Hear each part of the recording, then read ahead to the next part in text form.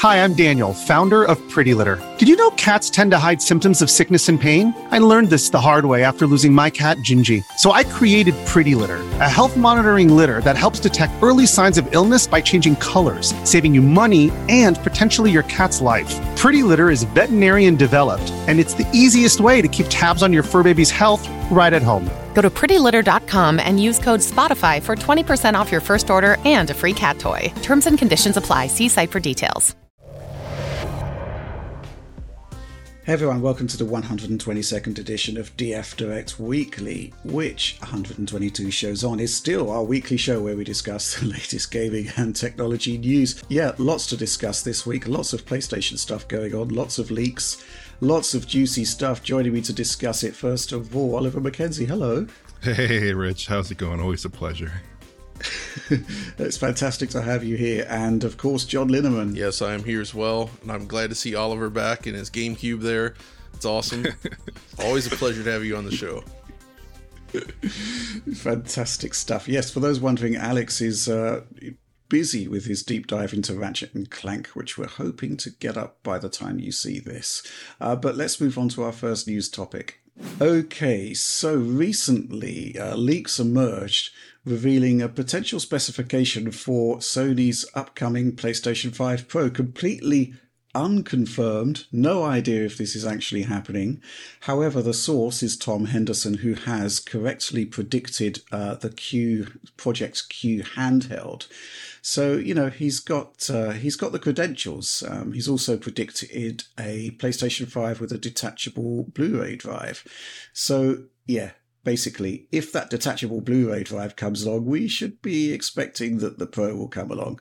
I'm going to go to you first of all, John, but before we do, there's this question from supporter Gatti, and it kind of accurately represents some of the discussions we've been having about the whole concept of a Pro console for this generation. And the question is, in the most recent PlayStation showcase, Jim Ryan said, and I quote, developers are just scratching the surface of what's possible with the gaming experiences that they create. I understand it's mostly a marketing phase, but saying that in the third year of PS5's life cycle, does it not paint the whole idea of PS5 Pro even more confusing? Do you think it will be a product in search of a problem to solve, assuming the problem is not 8K gaming? What do you reckon? This is kind of a weird thing, and I'm very curious as to the purpose of a product like this, because we're kind of in that state where the PS5 itself just hasn't really... It kind of feels like we're still starting this generation, right? Like we've talked about this before, where we're just starting to see some games take advantage of it, although we did see some earlier on, and then it kind of went back to cross-gen. And I feel like, unlike last time with the PS4 Pro, which did have that purpose of targeting 4K displays, which were becoming more widespread, 8K is not the problem to solve, as 8K displays have not become commonplace. And I think they're mostly undesirable still, I would say. Like, they're interesting, but it basically means everything will be upscaled, which you don't necessarily want, right? So I think this time the only way they could really sell it is to take more of an iterative approach, kind of tapping further down the cell phone road, I suppose, where it's like, this is just a more powerful box. They already promised 4K, and well, technically they promised 8K with the PS5, right? Though they did not deliver on that. So this is basically just like, well, you know, here's an upgrade, like you'd upgrade your phone. Here's a more powerful machine. It's like upgrading a GPU. I think with the release of all these other products in different categories, like graphics cards and phones, people have become somewhat more accustomed to just upgrading their hardware, you know, and I feel like if this comes out in late 2024, that will have been 4 years since the launch of PlayStation 5, which is still a decent amount of time between upgrades. And that would actually make, if this happens, it would still have, there'd be a larger gap between PS5 and PS5 Pro than there was between PS4 and PS4 Pro, right? That was 3 years, because that was 2016. So I think it's a fair ask. It's just, I'm really, it's such a, you're struggling. I'm struggling with it because it just doesn't seem that compelling to me. Right. Well, we've got an interesting question here from supporter Dirk Hodderin. Hear me out. I think Remnant 2 just made the strongest case for a PS5 Pro yet. With its uncapped performance mode going as low as 720p, not even the best implementation of DLSS can prevent that from looking bad on increasingly large 4K TV screens. If this is indicative of the kind of performance cost Nanite is likely to command, then I fear by the end of the generation, base PlayStation 5 is going to be running games at resolutions that would make the PS3 blush. Thoughts on that one, Oliver? I think, well, before you come in on that one, Unreal Engine 5 is basically a work in progress. It's getting better and better all the time. And the Unreal Engine 5 games that we would have, that we're seeing now would have been developed on a much older version. I'm not entirely sure that you can set your store based on Remnant 2. But what do you reckon about this one, Oliver? Well, I think the first thing to get out of the way is that Remnant 2 indeed, at least as we counted, it does go down to 720p class resolutions in its higher performance modes. But the actual experience on a real display is not like 720p. It's a lot closer to 1440p, right? Based on our coverage. So it is upsampling very effectively. You do get more breakup in motion, but to some degree that's masked by the motion blur. So it's really much more like 1440p. And to me, at least, from a normal viewing distance, 1440p still looks very good in a 4K set, or can look very good, at least if it's quite temporally stable, I think. I do think it probably does indicate that UE5, at least in this state, is very heavy, especially when you start pouring in nanite and VSMs and all that stuff. Especially if you look at the game on PC, it really does collapse a little bit when you hit those higher shadow settings. So, right. I mean, it would definitely help, but also developers are going to be targeting the PlayStation 5 as the most common platform, and also the Series S as a baseline kind of platform. So I don't think the existence of, like, let's say 10 million PS5 Pros or 15 million by the end of the generation really does that much. I think UE5 needs to scale to those lower power platforms regardless of what the Pro is doing, right? Even if it is really good. Actually, Oliver, that's a really good point. And this is in the fact that there is actually a use case for this product more than I had considered. And it's the fact that by still needing to target these lower end platforms, especially with the PS5 as a base and the PlayStation side, one can assume that they will not be able to take full advantage in the way that you would think for a PS5 Pro in terms of building games just for that spec. Instead, that would just allow them to basically solve these image quality problems and performance problems for Unreal Engine 5 and other more demanding technologies in the way. So it does kind of ensures that. So right now we're seeing the switch between 60 to 30 frames per second is becoming standard again, somewhat, I would say. It hasn't truly reached that point. We're still seeing performance modes, but I feel like 30 is becoming more common, just as we kind of suspected earlier on. Whereas I think with the upgrades we're seeing on these PS5 Pro specs, this could essentially alleviate that problem and allow it to reach 60 frames per second more easily, and maybe even 120 frames per second. So as these Unreal Engine 5 games begin to roll out with all these new features, because they need to target those older machines, it makes it a lot more feasible to just take what they've built already and just increase the frame rate. Maybe some slight boost to fidelity, but not enough to bring the frame rate down. So this might be our ticket to more 60 frames per second UE5 games. Although, you know, with the most talented developers, I would still expect 60 FPS anyways. Like, I don't know what the Coalition has in store, but I would imagine that their game will, in fact, target 60 frames per second and likely feature all of these UE5 bells and whistles. Well, on Xbox, of course, not on PlayStation, but you know what I mean. So, but I think a lot of developers are going to struggle with getting really performant results out of UE5. Especially in these first couple of years.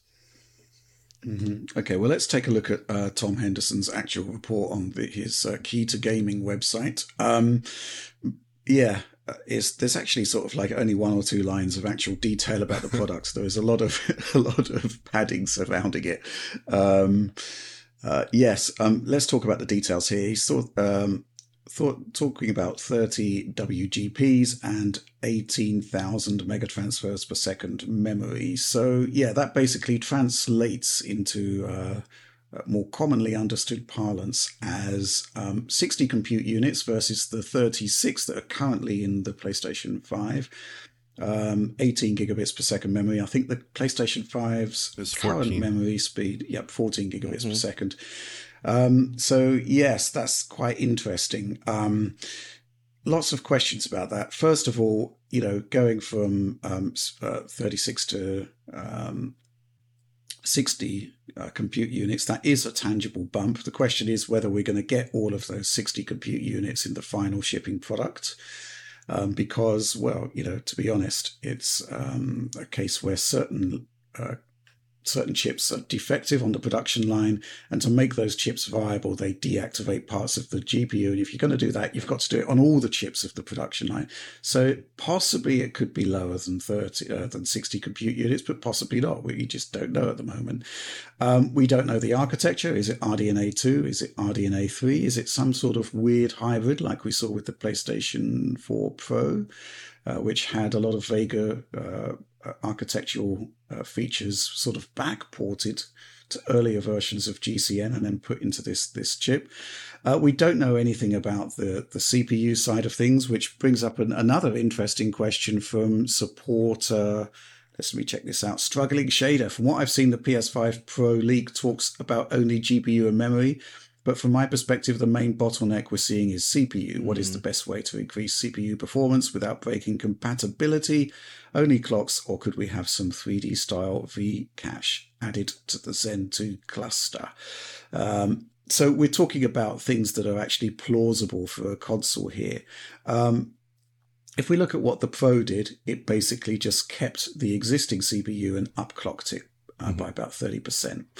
Possibly the same thing could be happening here. However, one thing that we have seen, I mean, when I actually spoke to Mark Cerny about PS4 Pro, he was talking about they kept to the Jaguar cores in PS4 Pro for compatibility purposes, but they seem to have overcome any compatibility issues when they moved to Zen 2 for PS5. So conservatively speaking, I would expect them to stick with Zen 2 but increase the clock speeds. However, possibly there is the option to move to Zen 4 or even a more later architecture. It all depends really on compatibility and die area specifically. The thing that's sort of, well, first of all, I do think that these specs are kind of plausible, and there's another guy on Twitter, a known leaker of AMD hardware specifications, Kepler_L2, says it's real, says the chip is codenamed Viola, and has basically corroborated Tom Henderson's report. He says it's the only real PlayStation 5 Pro report out there at the moment. What's sort of bothering me a little bit about this 60 compute unit situation is that if you look at compatibility, Sony has taken a hardware-driven approach. So, PS4 to PS4 Pro, they doubled the GPU size, but it enabled them to have perfect compatibility with PlayStation 4. PlayStation 4 Pro to PlayStation 5, they kept the same amount of compute units, right? But obviously the compute unit itself was overhauled, massive clock speed boosts.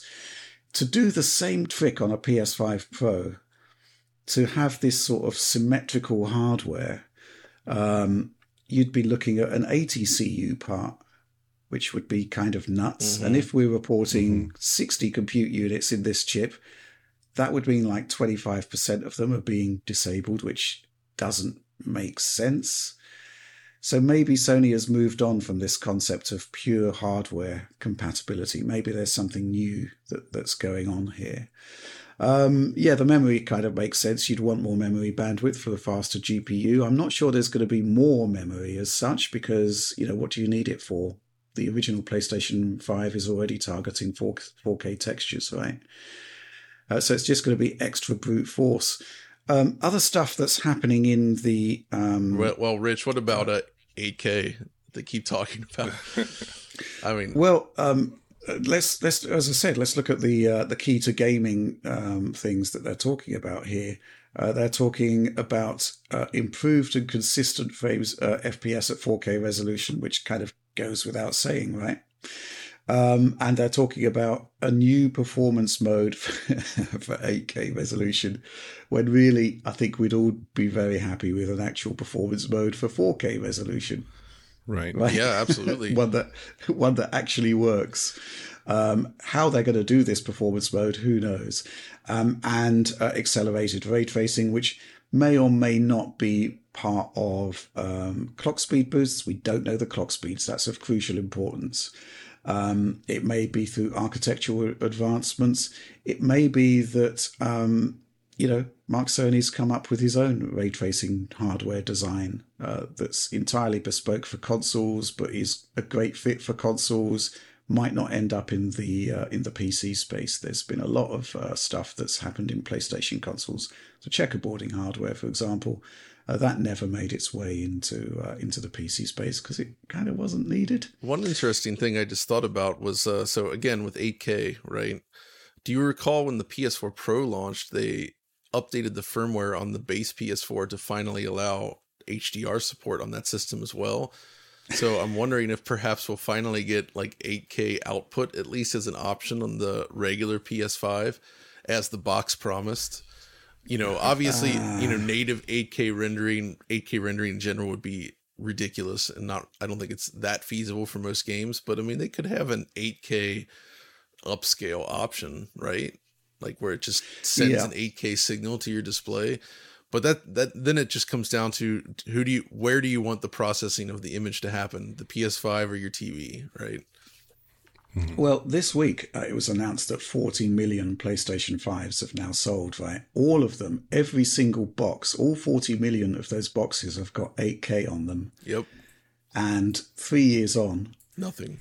There's no 8K support for the PlayStation 5 at all. So maybe at some point it will be enabled, right? But that one is kind of baffling to me. It's just really, really weird, right? Because the PlayStation 4 Pro had a reason to exist, right? It had several reasons. First of all, in theory, it was a much better fit for PlayStation VR than the base box, right? So if PlayStation VR had taken off in a significant manner, I think we could have seen more impressive VR support for PSVR 2. Secondly, it did a fairly creditable job of delivering a 4K experience, right? Horizon, God of War. It's not ideal, but it looks decent on a 4K display, right? 8K isn't a good enough reason for a PS5 Pro. You can't sell it. So I think it is ultimately going to be about performance. But Oliver, I think you'd agree that there is going to be a subset of the audience out there who will just want the fastest PlayStation possible, right? Well, I'm very much part of that audience for sure. PlayStation 5 that's roughly twice as fast, in line with the PS4 Pro kind of style upgrade. I'm definitely interested in that personally, although maybe that's a relatively small component of the market. I think that there are definitely, three key problems that face the PS5 Pro in terms of marketing. Because if you're looking at targeting higher resolutions, the PS5 is already targeting 4K displays and does a reasonably creditable job of doing that. You can do a better job, certainly, but I don't know how much of a back-of-the-box marketing feature that is. Do you target higher frame rates? Well, you might have a 2x boost in GP performance, but you don't have a 2x boost in CP performance. By all likelihood, it's going to be probably a clock bump. That's where the majority of the performance gain will probably come from, I think. And then do you enhance ray tracing? Well, a lot of games are built around a certain set of RT features, and then if you add some more in there, maybe that's not that big of an impact. So it does seem like a box with more power that's sort of up to the developer to figure out what they're going to do with it. Whereas the PS4 Pro was very specifically, buy this box if you want to play this on a 4K TV, and that was very effective marketing. And I think it conveyed the value of the product, and people purchased it, and it did do a decent job of addressing 4K displays. And the whole 8K thing is a little bit of a pie in the sky thing, because 8K it's so hard to perceive the difference, at least from what I've seen in demos, from 8K to 4K at normal viewing distances. The visual acuity of the human eye is not is not that good. I mean, I've got an 8K think the TV, sets so yeah. I can tell you how it looks. It just looks like really good anti-aliasing. Right, yeah.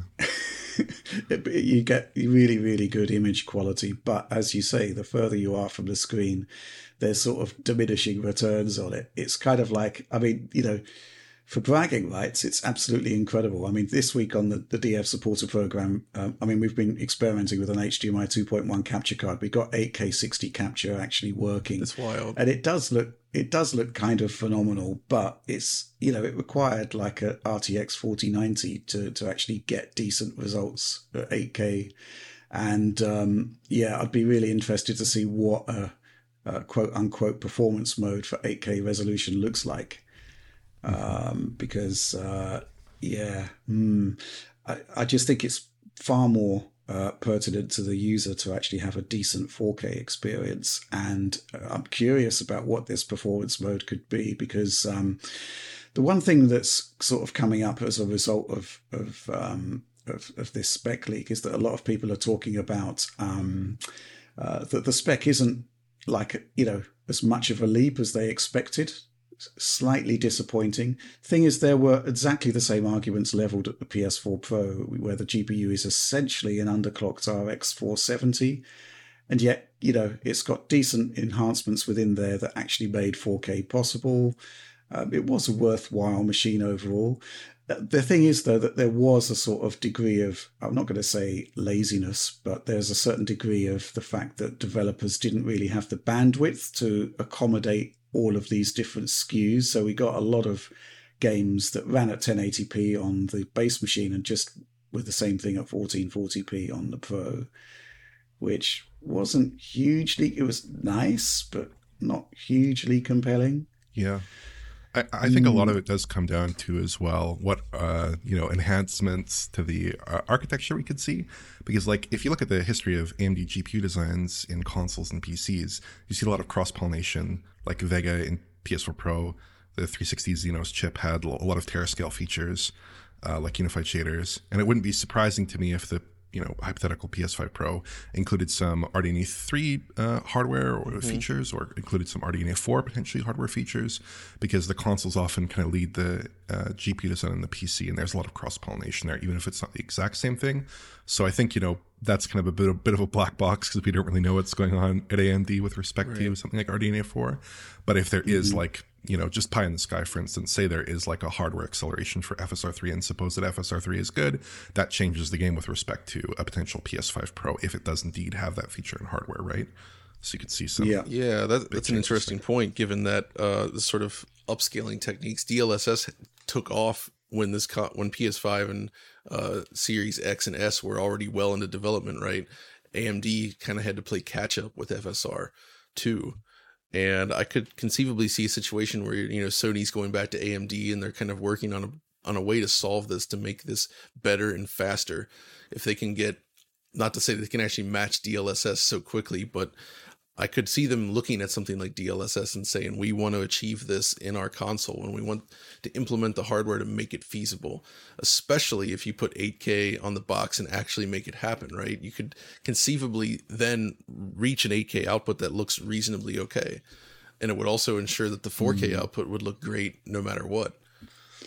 You know what? I still see frame gen as a better fit for 120 hertz than for 60 hertz. I 100% agree. And if you're right, if FSR3's frame gen features that they've been talking about come to fruition in this console, that could actually be a very powerful tool for reaching 120 frames per second as well. Yeah, but I wouldn't underestimate Sony's input into this. I mean, 2016, we had the PlayStation 4 Pro with checkerboard rendering, and AMD had nothing like it. Their own upscaling solution that arrived like years later was a basic spatial upscaler, and then we finally got FSR2, right? But Sony was just way ahead of the game in that particular regard, with custom hardware, which was entirely sourced by them, and AMD implemented it. But of course, there were software solutions by that point as well. And of course, there was temporal injection. We saw Insomniac's solution for Marvel's Spider-Man at the PS4 Pro launch, and it looked phenomenal. So, yeah, I mean, we're looking at the specs, but the experience could be quite something quite different. But that said, I agree with you, Oliver, that there's plenty of scope for for Sony to dig into the AMD roadmap and take out some of those features. I mean, RDNA 3 has got dual issue FP32, which is why we're seeing these crazy teraflop figures for RDNA 3.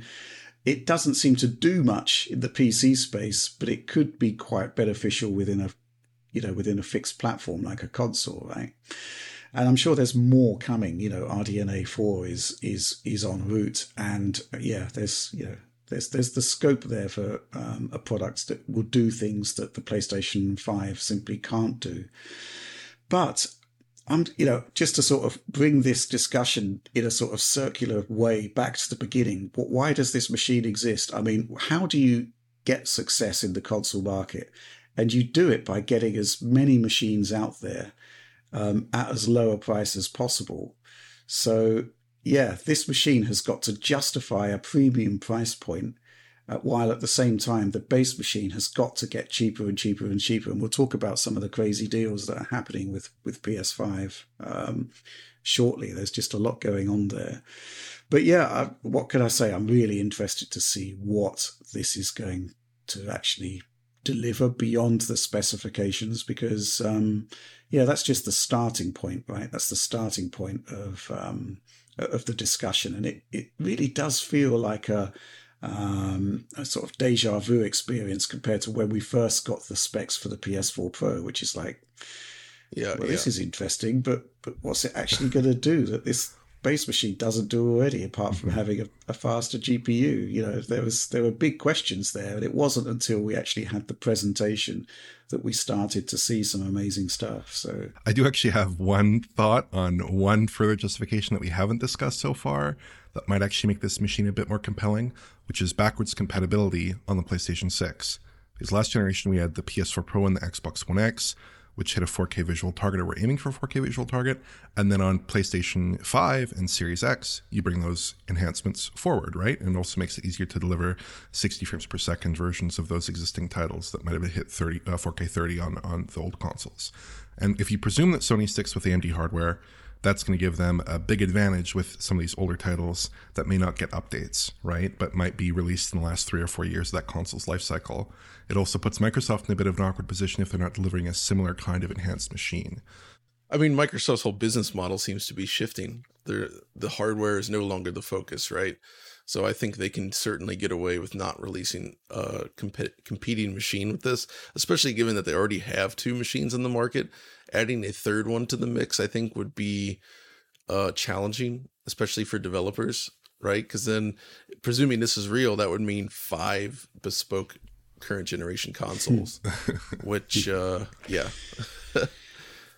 Yeah, there's an interesting discussion adjacent to this, which is what is happening with Xbox hardware at the moment. It doesn't seem to be having a lot of momentum being put behind it, right? I mean, hopefully the software will drive that momentum, because they've got some great stuff coming up. But, it's like your Furious fanboy mentioned last week. They don't seem to be doing much with that opportunity when it actually comes to hardware. And it's actually seems to be quite tricky to get an Xbox at the moment, suggesting that they're not focusing on getting hardware out there, which is problematic, I think. But I mean, that's a completely different discussion. Mm-hmm. The concept of Sony releasing a Pro console and Microsoft not doesn't look great, I don't think. I feel like the only leak we're missing is we need the confirmation of Mantis Burns Racing 2 just in time for PS5 Pro. I think that would complete the circle. That is a really interesting thing, right? That's a bit of a deep cut there, John. Yeah, 8K 60. That's right. It probably would be. Exactly. It would be 8K 60. That's what we're counting on here. For those that don't get that reference, we actually saw a PS4 Pro game and indeed a PS4 Pro dev kit, I think, ahead of... It might have been actually after the reveal, but before the deep dives. Yeah, Mantis Burn Racing, native 4K PS4 Pros. Yeah, I think that was one of the big first tests you did in terms of capturing at 4K. It's like, I went to the developer. Yeah, you went to the developer with your gear. It's like, can we capture this native 4K 60 game on a PS4 Pro? And you did. Yeah, we did. And it was very, very reminiscent of the experiences I'm having now with 8K, where you need like gigantic levels of bandwidth because we can't compress it, can't compress the footage. Man, yeah, happy days. Thankfully, we got there in the end. But yeah, I mean, let's just tie a bow on this. PlayStation 5 Pro, we're going to be obviously following up any and all rumours and credible leaks as they appear. So yeah, do please stay tuned. But for now, let's move on to our second news topic. Okay, so looking at the sort of bargain sites on the internet this week, man, there's been some crazy stuff happening with PlayStation 5. In the UK, it's now possible to buy the disc version of the PlayStation 5, not the digital version, with an extra controller for like, what is it? £420, which is a massive discount compared to usual retail pricing. Yeah, we had some comms through from Sony this morning that there's actually a £75 official discount on the cost of the PlayStation 5. And I think it's a $50 discount in the US. You can get the God of War Ragnarok bundle deal for $500 now. Seems like Sony want to push out a lot of hardware very quickly, and they've got this summer sale going on. Question is why? I mean, is it just basically a big push to get that installed base higher and higher, increase momentum on console sales? Or is it possibly the case that there is a new version of the PlayStation 5 coming and they want to clear inventories? Oliver, thoughts on this one? Well, I mean, it's very curious. You'd certainly think maybe Sony has some excess inventory lying around, maybe for some reason or another, potentially the launch of a new unit. If so, it would be kind of confusing because they did have that Spider-Man bundle and faceplate, Yes.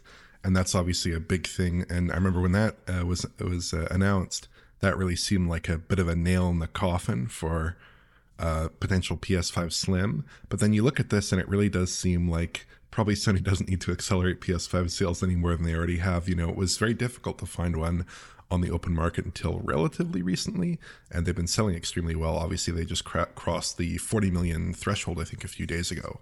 So it's very curious. If it doesn't indicate a PS5 Slim, then what does it indicate? You know, it's a little weird. It just seems to be it's a super aggressive move from Sony. And, what can I say? If I didn't own a PlayStation 5 and I was in the market for one, I would be very, very tempted to jump in now because, well, John, you're not a fan of the concept of a new PlayStation 5 arriving with a detachable or slash optional Blu-ray drive. So the concept that you could get the full-blooded disc version at the cost of what is essentially the digital version right now is quite compelling, right? Yeah, that is compelling. Although I have had a slight turnaround on that external disk drive idea or the add-in disk drive. While I still fear what it would do to physical sales, it does have this benefit of being an easy replacement in the case of an optical drive failure. One of my PS4 Pros, for instance, the disk drive failed, but I believe the disk drives on that system are tied to the hardware specifically. Yes, they so are. you cannot simply swap in a new disk drive and solve the problem. Well, if they have a swappable disk drive that's intended to be swapped by the user, that basically solves that entirely, which that is one benefit of that model that would be interesting.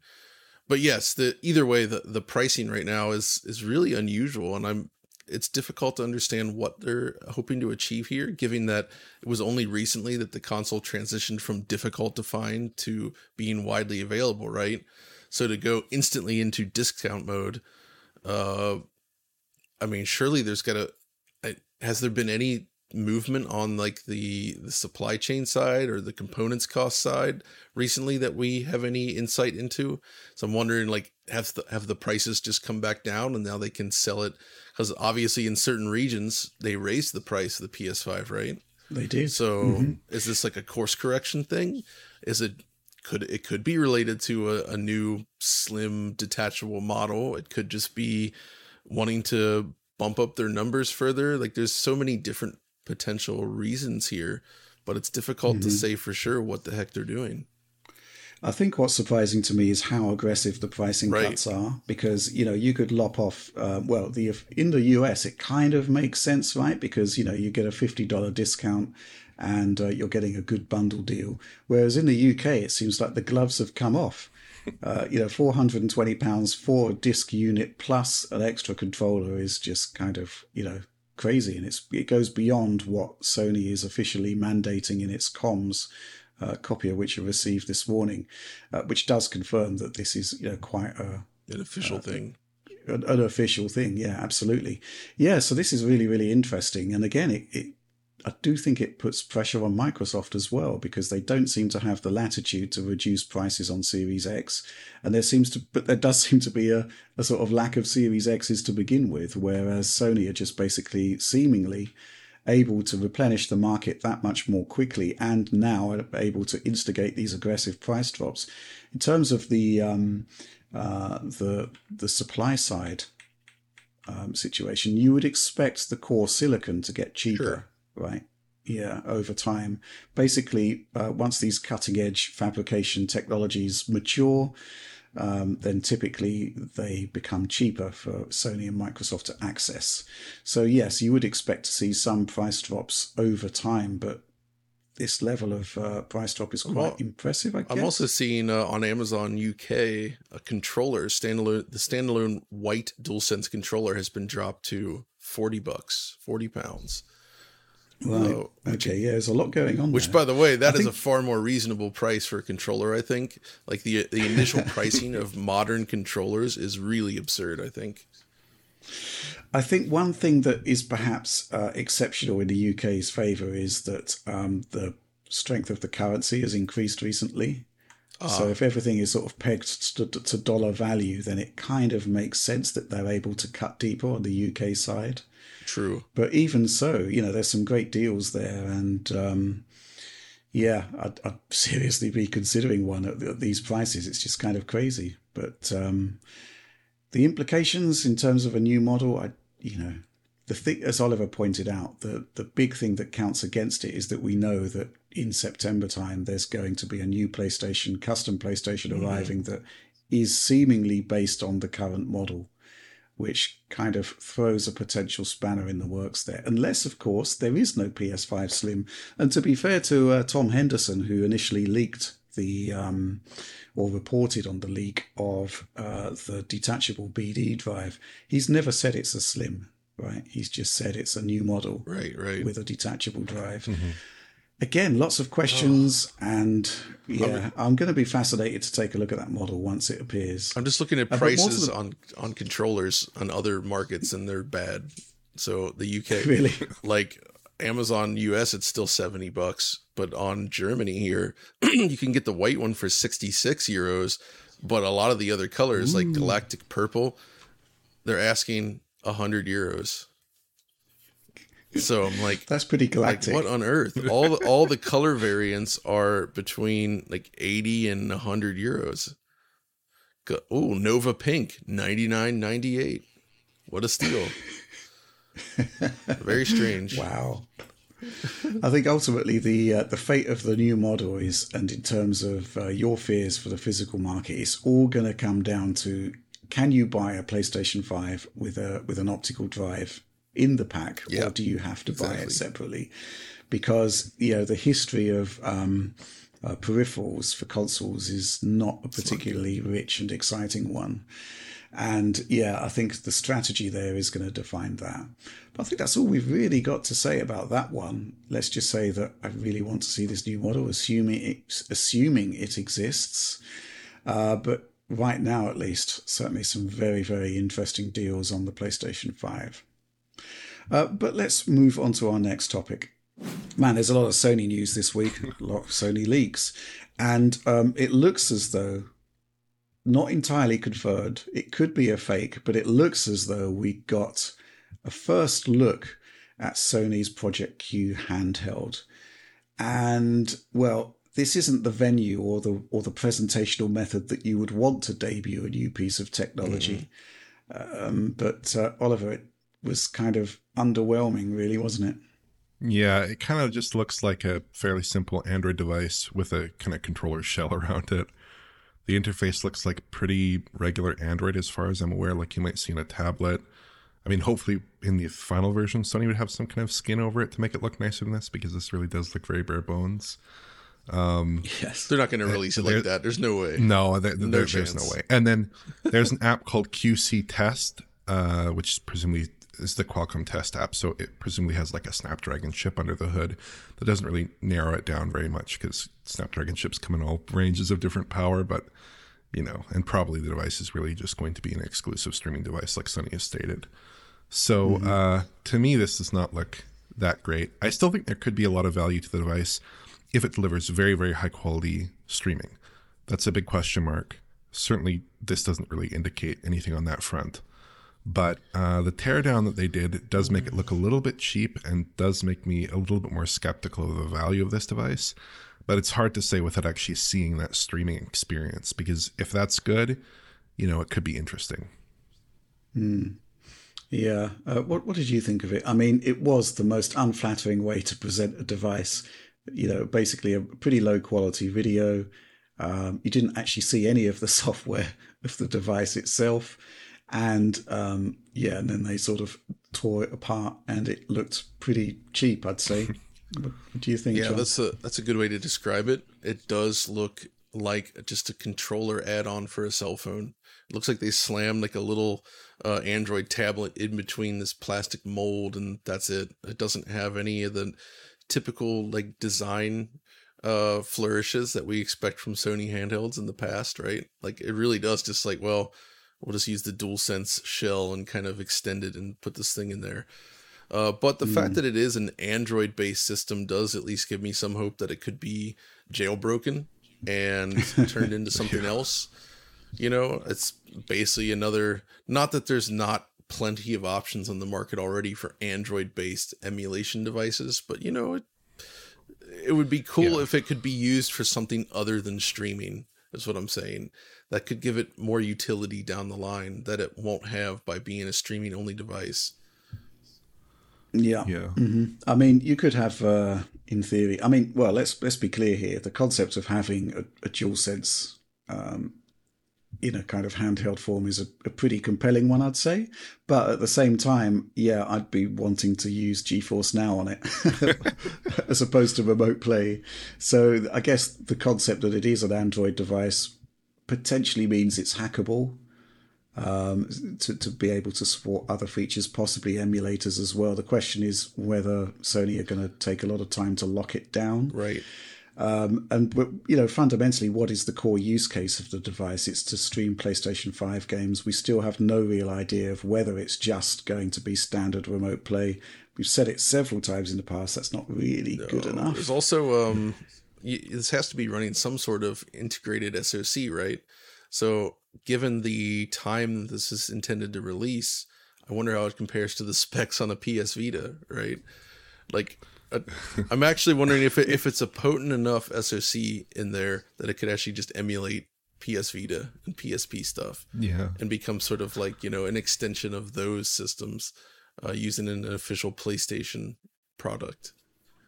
I'm slightly sort of underwhelmed by this footage, and I'm kind of hoping it is fake, because the lineage of Sony's handheld devices is awesome, right? I mean, obviously the PSP is kind of legendary for what it achieved. It didn't quite match the DS in terms of unit sales, but it was very successful. Still very successful, absolutely. It had a fantastic screen, trailing, ghosting apart. It was really, really cool. Vita comes along, OLED screen. Some of the games we had on that were just brilliant, but it was, you know, didn't quite hit the target as a sort of dedicated handheld device. It didn't really have the proper backing from Sony, but it was a really well built piece of kit, right? It was desirable. You wanted it, and that's not what I'm getting from this leaked footage. Looking at these charts here, so the PSP was the 11th best-selling console ever. Right? That's pretty good. Like PS2, DS, Switch, PS4. Oh, basically all the PlayStations except for Vita. And stuff like Xbox 360 and Wii, those are ahead of it, but there are loads below it.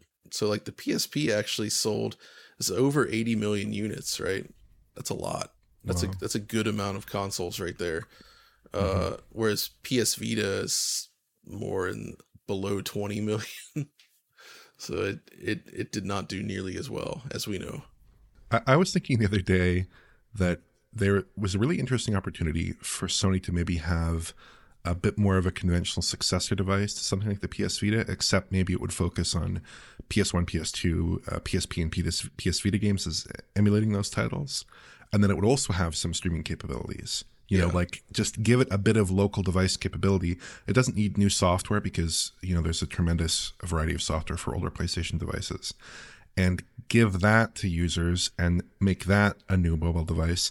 That might be really compelling. Whereas this seems very limited. Unless you can open it up and just run whatever emulators on it, then that'd be really cool. Because like you said, the controller is very high quality and that could be a good experience.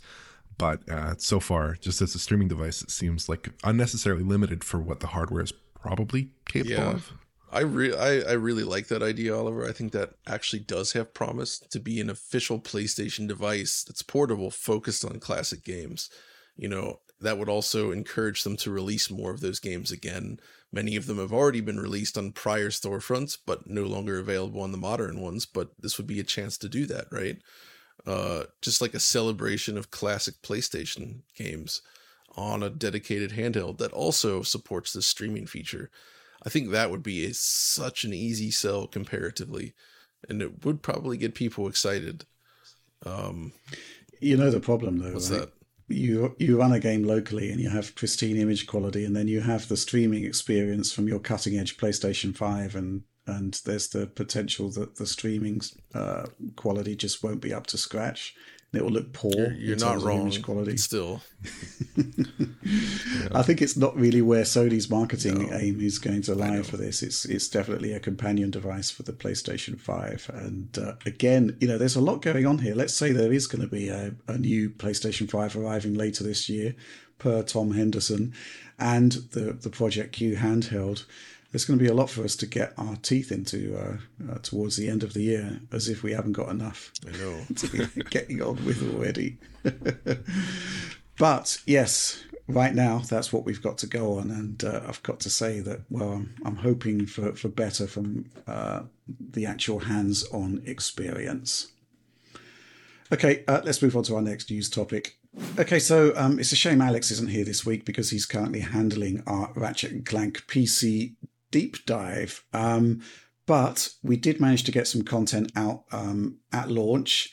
It was a three-way comparison between the PlayStation 5 running in performance RT mode, the PC version maxed, and as usual, I had the crappy min spec experience, which, to be fair, it wasn't that crappy.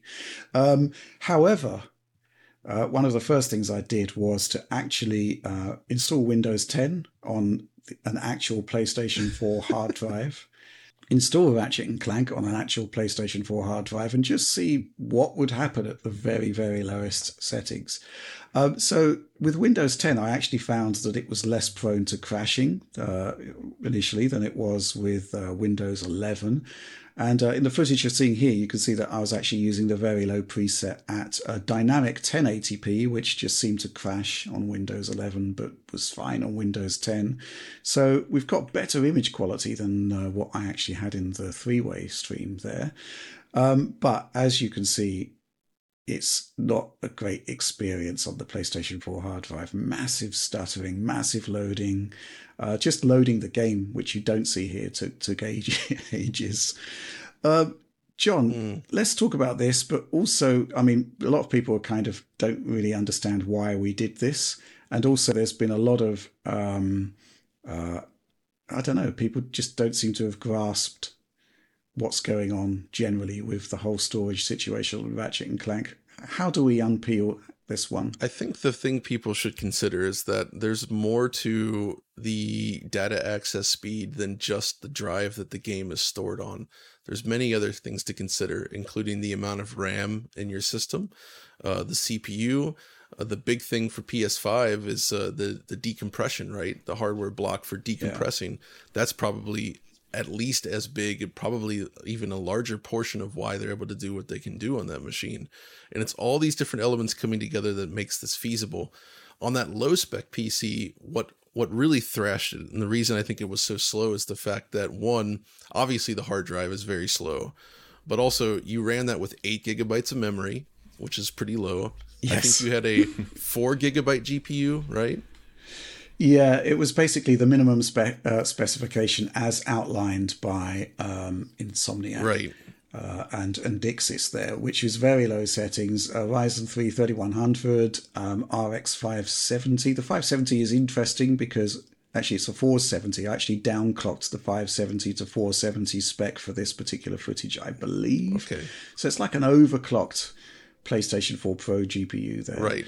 But the CPU is way beyond what the Jaguars are doing. And, yes. you know, the concept of running Ratchet and Clank on a 10-year-old laptop hard drive, the point I think I wanted to make with that was basically, you know, Insomniac got a lot of heat for saying, well, this game could run on PlayStation 4. Just one of the PlayStation 4 components, arguably its weakest component, brings the game to its knees. Yeah. We've actually got more memory here across the system than we would have in a PlayStation 4. And yeah, so this concept that it, you know, Ratchet and Clank Rift Apart, as it presents on PlayStation 5, could actually have been done on PS4 is, in my opinion, a total nonsense. They could have created a version of Ratchet and Clank Rift Apart, but it wouldn't have looked anything like this. I think, and now you can see why. I think that's the real point here, is that you know, any of these conversions are technically possible, especially these days, but decisions made during the development of the game were clearly done so with the target hardware in mind. And if they had been making this as a cross-gen game, I'd imagine that certain decisions may not have been made. Like those types of sequences would have been pared back, changed the way they do it. There's many things that they could have done to offset that, because conceptually, the idea of warping between different locations, that's been done before on much less powerful hardware. The concept is possible. What's different here is the way they do it and the amount of data that they're moving around that makes it so impressive in this case, right? So in terms of just rendering the visuals, though, yeah, I think PS4 could do a decent job rendering the game visually. Yes, they would have to cut back on things as you'd expect, much like Spider-Man, but probably even more so because Ratchet is pretty heavy on the geometry, and there's just a lot going on there that's a little different than Spider-Man, but I still think it's conceivable to get a decent version of it up and running on PS5. It's just all this fast traversal, loading of assets, that stuff would be tricky, and it's not just because of the hard drive. That the RAM and CPU situation are equally important here, because like you said, in that min-spec PC you're using, the CPU blows the Jaguars out of the water, right? Like those things. Yep. And talking to developers, you know, we often did hear the Jaguar CPU was a huge bottleneck for them, but equally so is the hard drive. The hard drive, having to work with that hard drive on that system was difficult, because so much effort and engineering time had to be poured into figuring out how to get data where they needed fast enough. And that requires a lot of prediction and a lot of just, you know, very careful design to ensure that they can get what they need when they need it. And freeing them from that constraint definitely makes their life easier and allows them to potentially create things that they may not otherwise have gone with, given those constraints. So it does sort of open things up. So, which, you know, it's all interesting to discuss, but yeah. Yeah. I mean, some more footage from that whole experience. You know, basically there are bits where it works okay, right? Where you suspect that the background streaming is actually lighter than usual, but, and you know, you get reasonable gameplay then because the storage isn't being hammered, memory isn't being hammered. But, you know, as soon as there is a portal effect or a cutscene where I'm assuming that there's some background loading going on, it just collapses, right?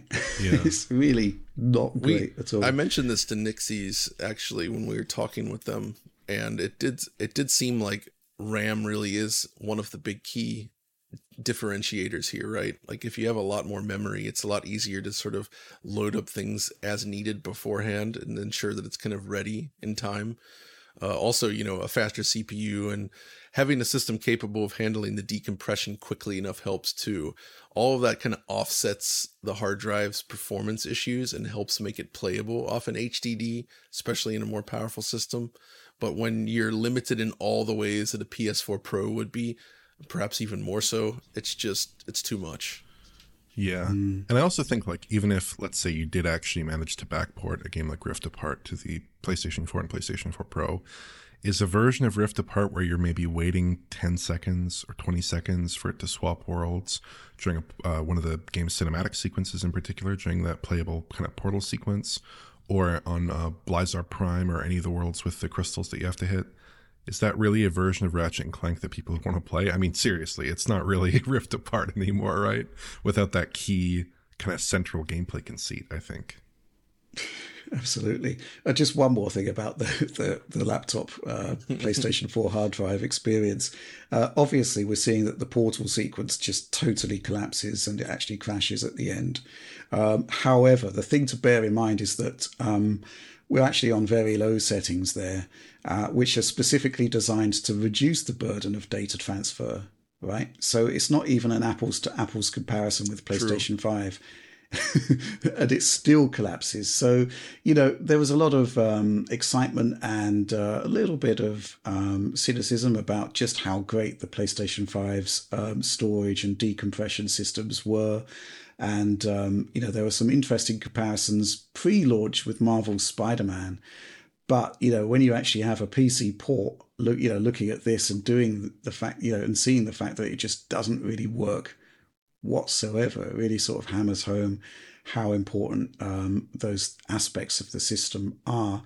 And, to be fair, I think another thing it demonstrates is that access to fast storage, access to fast decompression are going to be a key component of actual current generation games once, cross-gen is completely a thing of the past. And yeah, we're seeing the implications of that play out with Ratchet and Clank right now. So yeah, interesting stuff. Any final thoughts on this one, Oliver? Because you did the editing work on our comparison video. Yeah, it looks pretty tough. I was actually playing this. I'm covering this game on Steam Deck for us, and it was very remarkable switching from the internal drive over to the micro SD card for Ratchet and Clank, where you did see just massively reduced performance in those portal sequences in those sections. So I think it's just a very tough game, and it pushes current generation hardware in a way that is like very unique to current generation hardware, I would say, to that capability set. And when you see it on PC, it's clearly just not quite ready for last gen hardware, Absolutely. The other thing which I thought was quite interesting from the comparison we did was that the PC version actually did the portal transitions slower than PlayStation 5, and that was a pertinent point which was worth pointing out, right? But just one thing to bear in mind is that this is the first real stress test for direct storage on the PC side, right? Obviously the technology is going to continue to be refined, but it also shows that the PlayStation implementation is kind of like the finished article and has been there for a long while. Interesting stuff. Any final thoughts for you about Ratchet and Clank before we move on there, John? Oh no, just I enjoyed replaying it again. It's a good game. It's fun. Mm-hmm. It's quite. It still stands as one of the few showpieces this generation of a game that really seems to push technology forward. It definitely doesn't feel like a last gen game. Mm-hmm. Yeah, I think it was quite interesting that you could actually see that while the game was playable on a hard drive, a fast hard drive. Your system is a fast system. Yeah, this is true. With a lot of memory, but it was still palpably different and less impressive from a streaming and storage perspective than the PS5 version. Yeah, right? Many more stutters when played off of that 7200 RPM hard drive. Like, yes, completely playable, but also not optimal. And for actually playing the game, I moved it back to an M2 drive. I mean, one thing I do want to say to the audience is that, yeah, running the game from a PS4 laptop hard drive was just something I wanted to try. But I do also have a PC that's built around the Xbox One CPU. Oh, baby. So if I'd had the time, I'd have gone back and actually run it on the Jaguar CPU to see what would have happened there. I suspect it would have been just total carnage. It's total carnage here. I mean, just crashes, things not loading, things taking ages to load. And that's with, a reasonably powerful PC system. Even the min spec isn't, it's probably a lot more powerful than a lot of people have. But yeah, total carnage. But yeah, it was a lot of fun. That was fun. Certainly going to be interested. Certainly going to be interested to see how other storage-heavy games stack up as we move further into this generation. Okay, let's move on to supporter Q&A. So if you don't know, Digital Foundry has our supporter program hosted on Patreon, and every week we ask our supporters to suggest topics and ask questions for inclusion in this show. We usually get about 50 questions. We can't answer them all, and some of them we're just not equipped to answer. So we choose the ones that the ones where we can provide value and /or entertainment. And we're going to start with this question from Luke.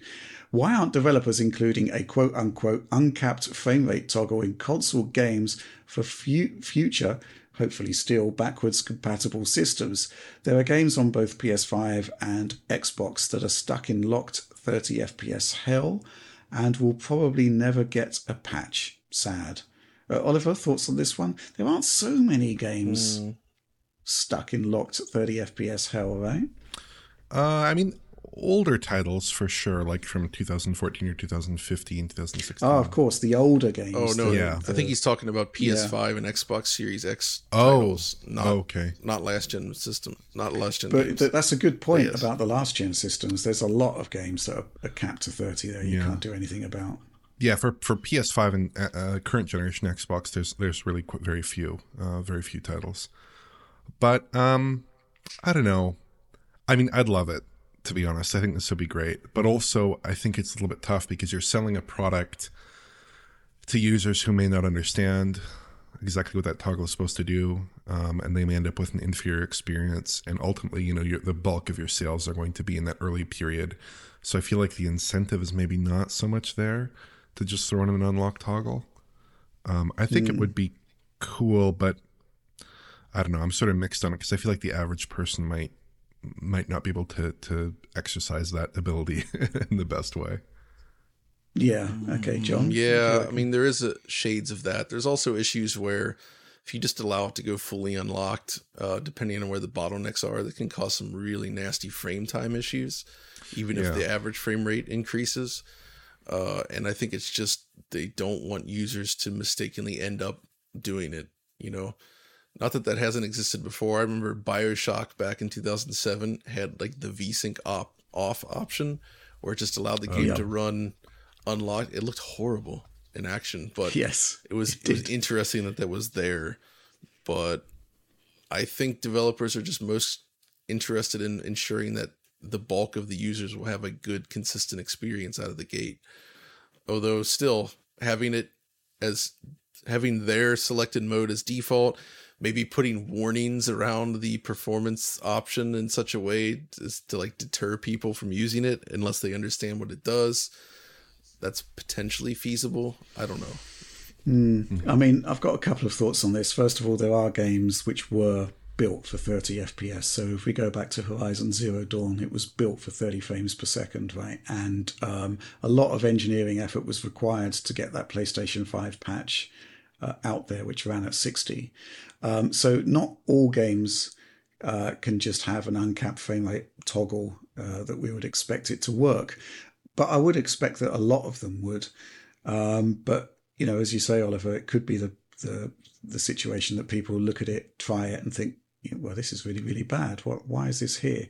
There is a potential thing possibly where maybe the platform holder could include an API call. And if it's not an existing system that comes back, then it does unlock the frame rate. Do you see what I'm saying there? Yeah. But even so, we're talking about testing on hardware that doesn't exist yet, and it might not work. Yeah. So maybe there's a lot of situations here where it might not actually work out for the best. But maybe it would be like a boost mode toggle where it's use at your own peril. Well, going back to the PlayStation 5 Pro discussion, I really do hope there is actually a boost mode in there, because I suspect that just having increased frequency on the GPU and increased frequency on the CPU could be quite transformative to a lot of those games that don't hit 60 at the moment on PlayStation 5. So, yeah, it's interesting. Possibly something could be done at the operating system level, but you'd expect backwards compatibility just to provide better results on games targeting 60 anyway, I guess. Yeah, this is a tricky one. I mean, I kind of advocate that it's a good idea, but giving visibility to it on current gen systems could be a bad thing, as has been pointed out. But yeah, I guess that's down to the individual developer, right? I don't really think there's much more we can add to that one. So let's move on to the next question. Okay, so this question is from TS Games. Hi DF, exclamation point. I remember the quote-unquote teraflops war was going on when the current gen consoles were released. Back then, there was already talk about it not being... Sorry, back then, there was already talk about a one-to-one comparison not being possible since newer architectures might be more efficient, etc.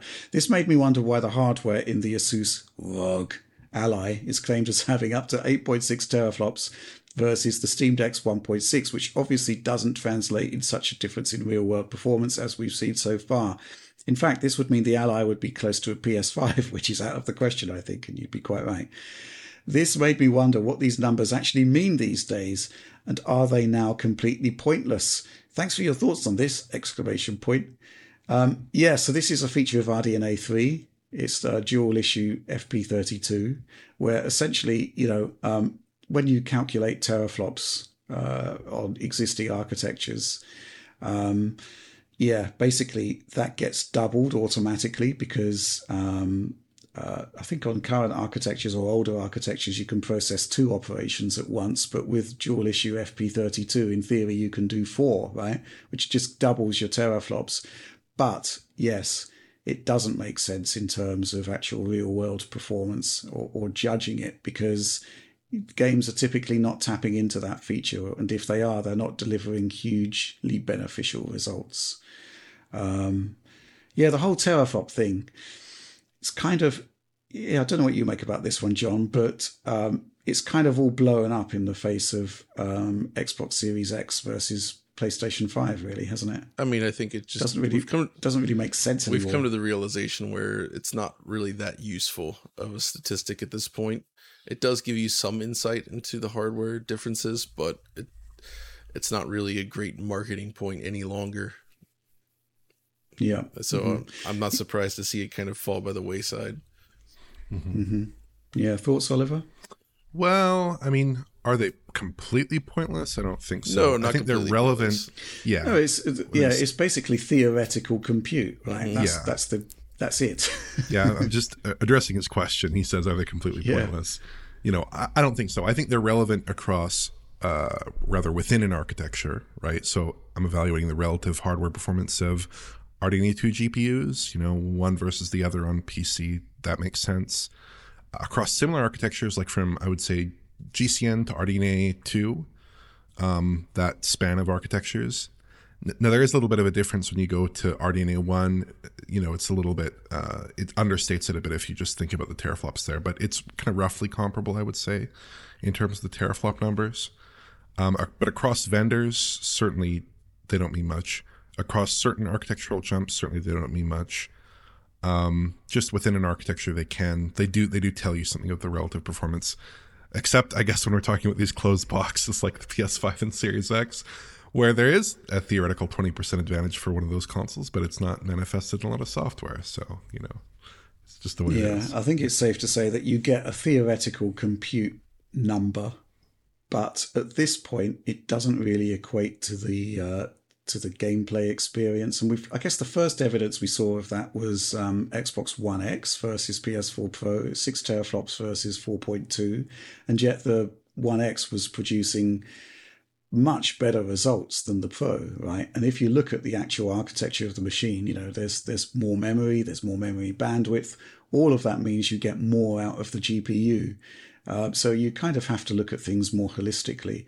And then looking at the Series X and the PlayStation 5, I mean, obviously Microsoft invested heavily in the silicon there, but that win in terms of increased resolutions and frame rates. I think it's best to say it's patchy. Sometimes you get it, sometimes you don't. Sometimes PlayStation 5 is actually faster than Xbox Series X. There's a whole lot going on there, and it's actually moving beyond the hardware now into software, into APIs, and a whole bunch of stuff. So, yeah, I mean, I do think that the RDNA 3 situation with the dual issue FP32 is going to basically produce these wholly unrealistic numbers that are totally divorced from what we expect from, what a teraflop means for gameplay.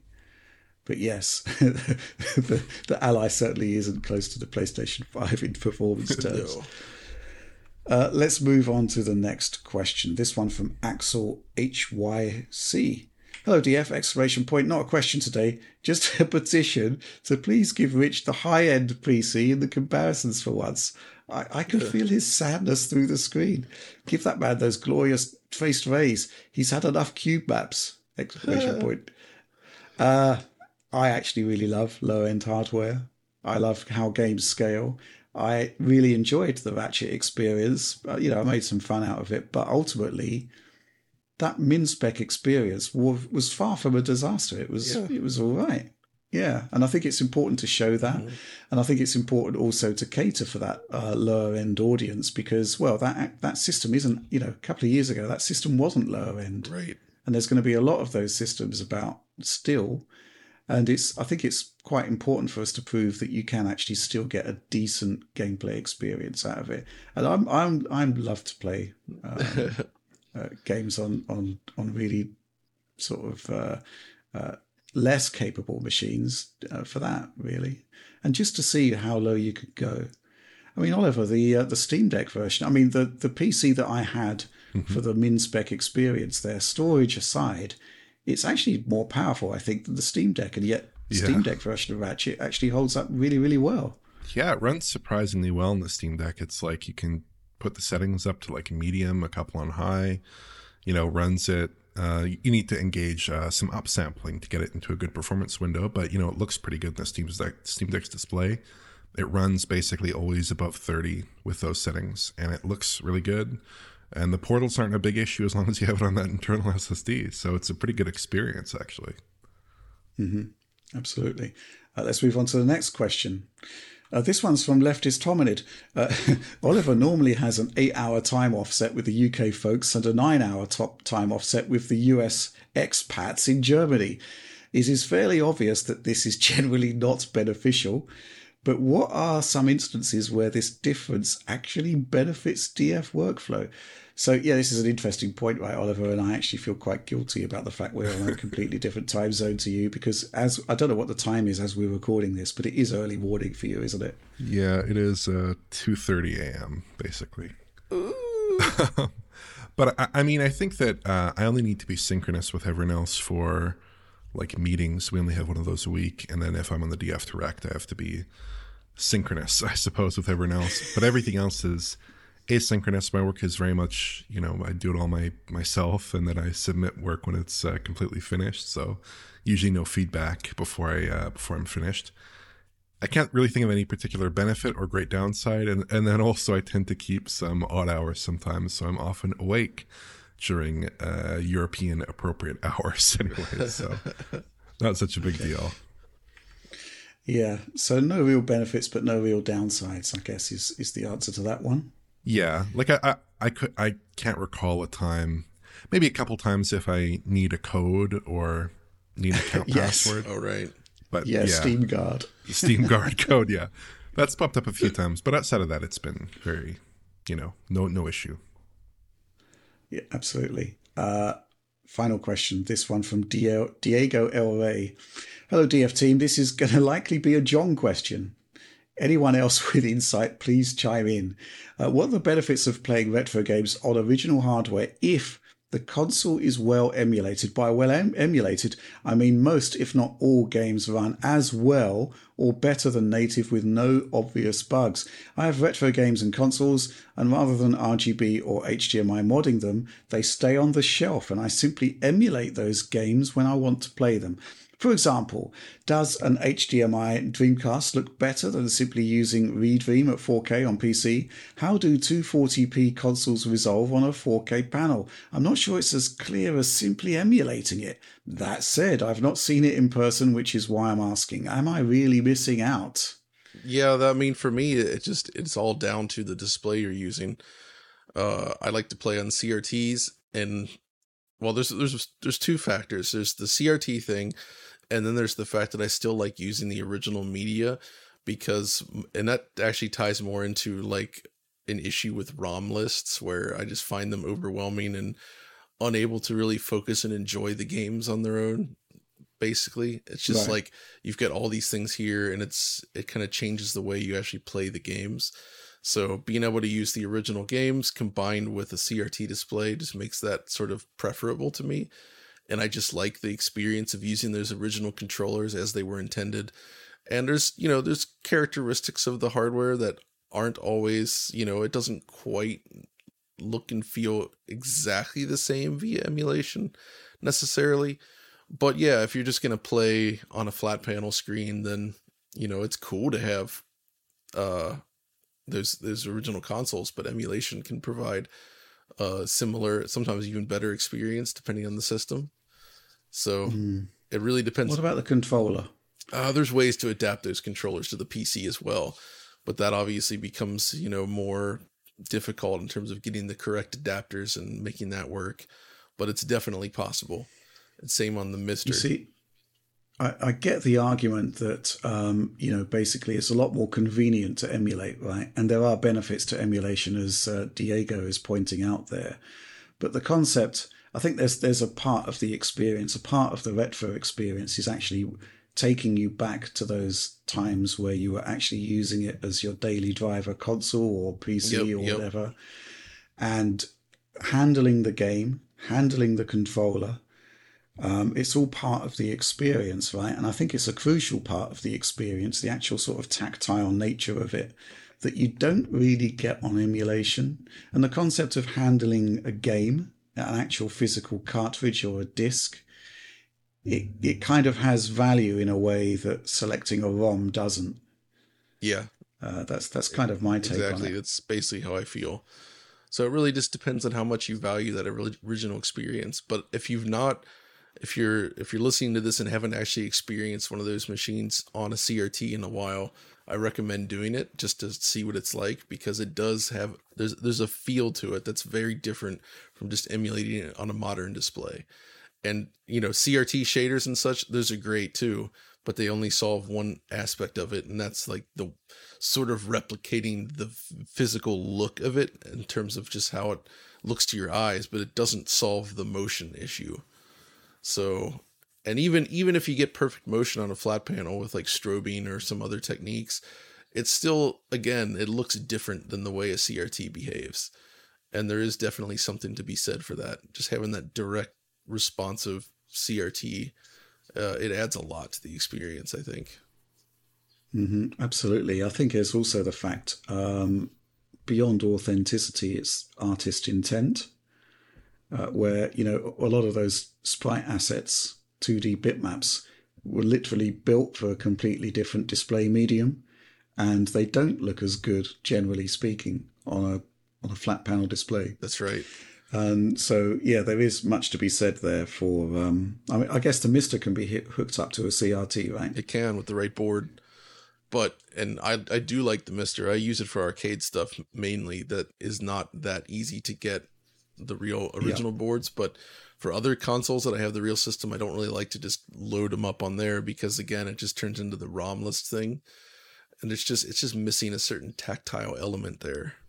It's difficult to explain. Not everybody's going to experience that, but that is definitely the case for me. So where do you stand on machines like, the analog machines that aim to replace original hardware? Those are really interesting, especially with the ones that support the DAC, because they do hook up to a CRT. I like them because they basically allow you to use that original media and those original controllers. And I think that's a cool way to experience it. And the HDMI output is specifically useful to me for capture on stuff. So I use a mix of that or the real hardware run through scalers like the RetroTink. But getting that digital output into your PC, into the capture card, is also important for me. So yeah, if you're just playing on a flat screen and you want to use original cartridges, that's definitely a good way to go. So it's going to vary from person to person depending on what they want out of the experience. But emulation is completely viable and often excellent, especially for things like PlayStation. Like DuckStation is amazing right now. You can really ramp up the quality of your visuals, but still keep it looking suitably, moderately authentic. Mm-hmm. Yeah. Do you have any thoughts on this one, Oliver? Are you into retro games? We don't really know. Well, I got rid of my CRT a while ago, so many years ago. It wasn't my choice. Okay. My family threw it out, but it was quite a nice HD CRT, a Toshiba, I think. No, I mean, I think it does depend on the display medium. I would think more about that than the device itself. And if you have a mister that can support output to a CRT and a good CRT, I don't have the ROM-less problem. I don't mind that too much. But yeah, I mean, I do like original hardware as well. I have a bunch of old consoles, but I use mostly various scalers and HDMI solutions to connect them because I don't have room for a big CRT. I wish I did.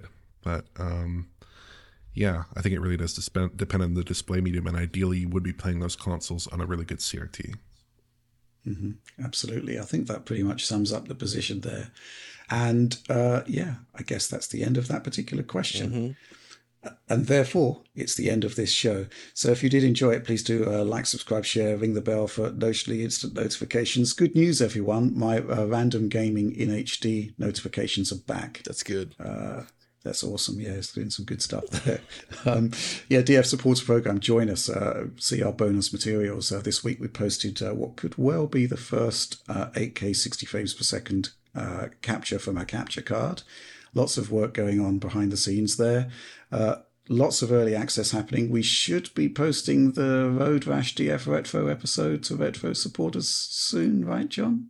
Yes, it's almost done. This episode has been... Yeah. It's taken a lot out of me getting back into doing this kind of thing, and I'm almost there. I'm closing in on the end. Just another 2 or 3 days of like hard work, and it'll be ready.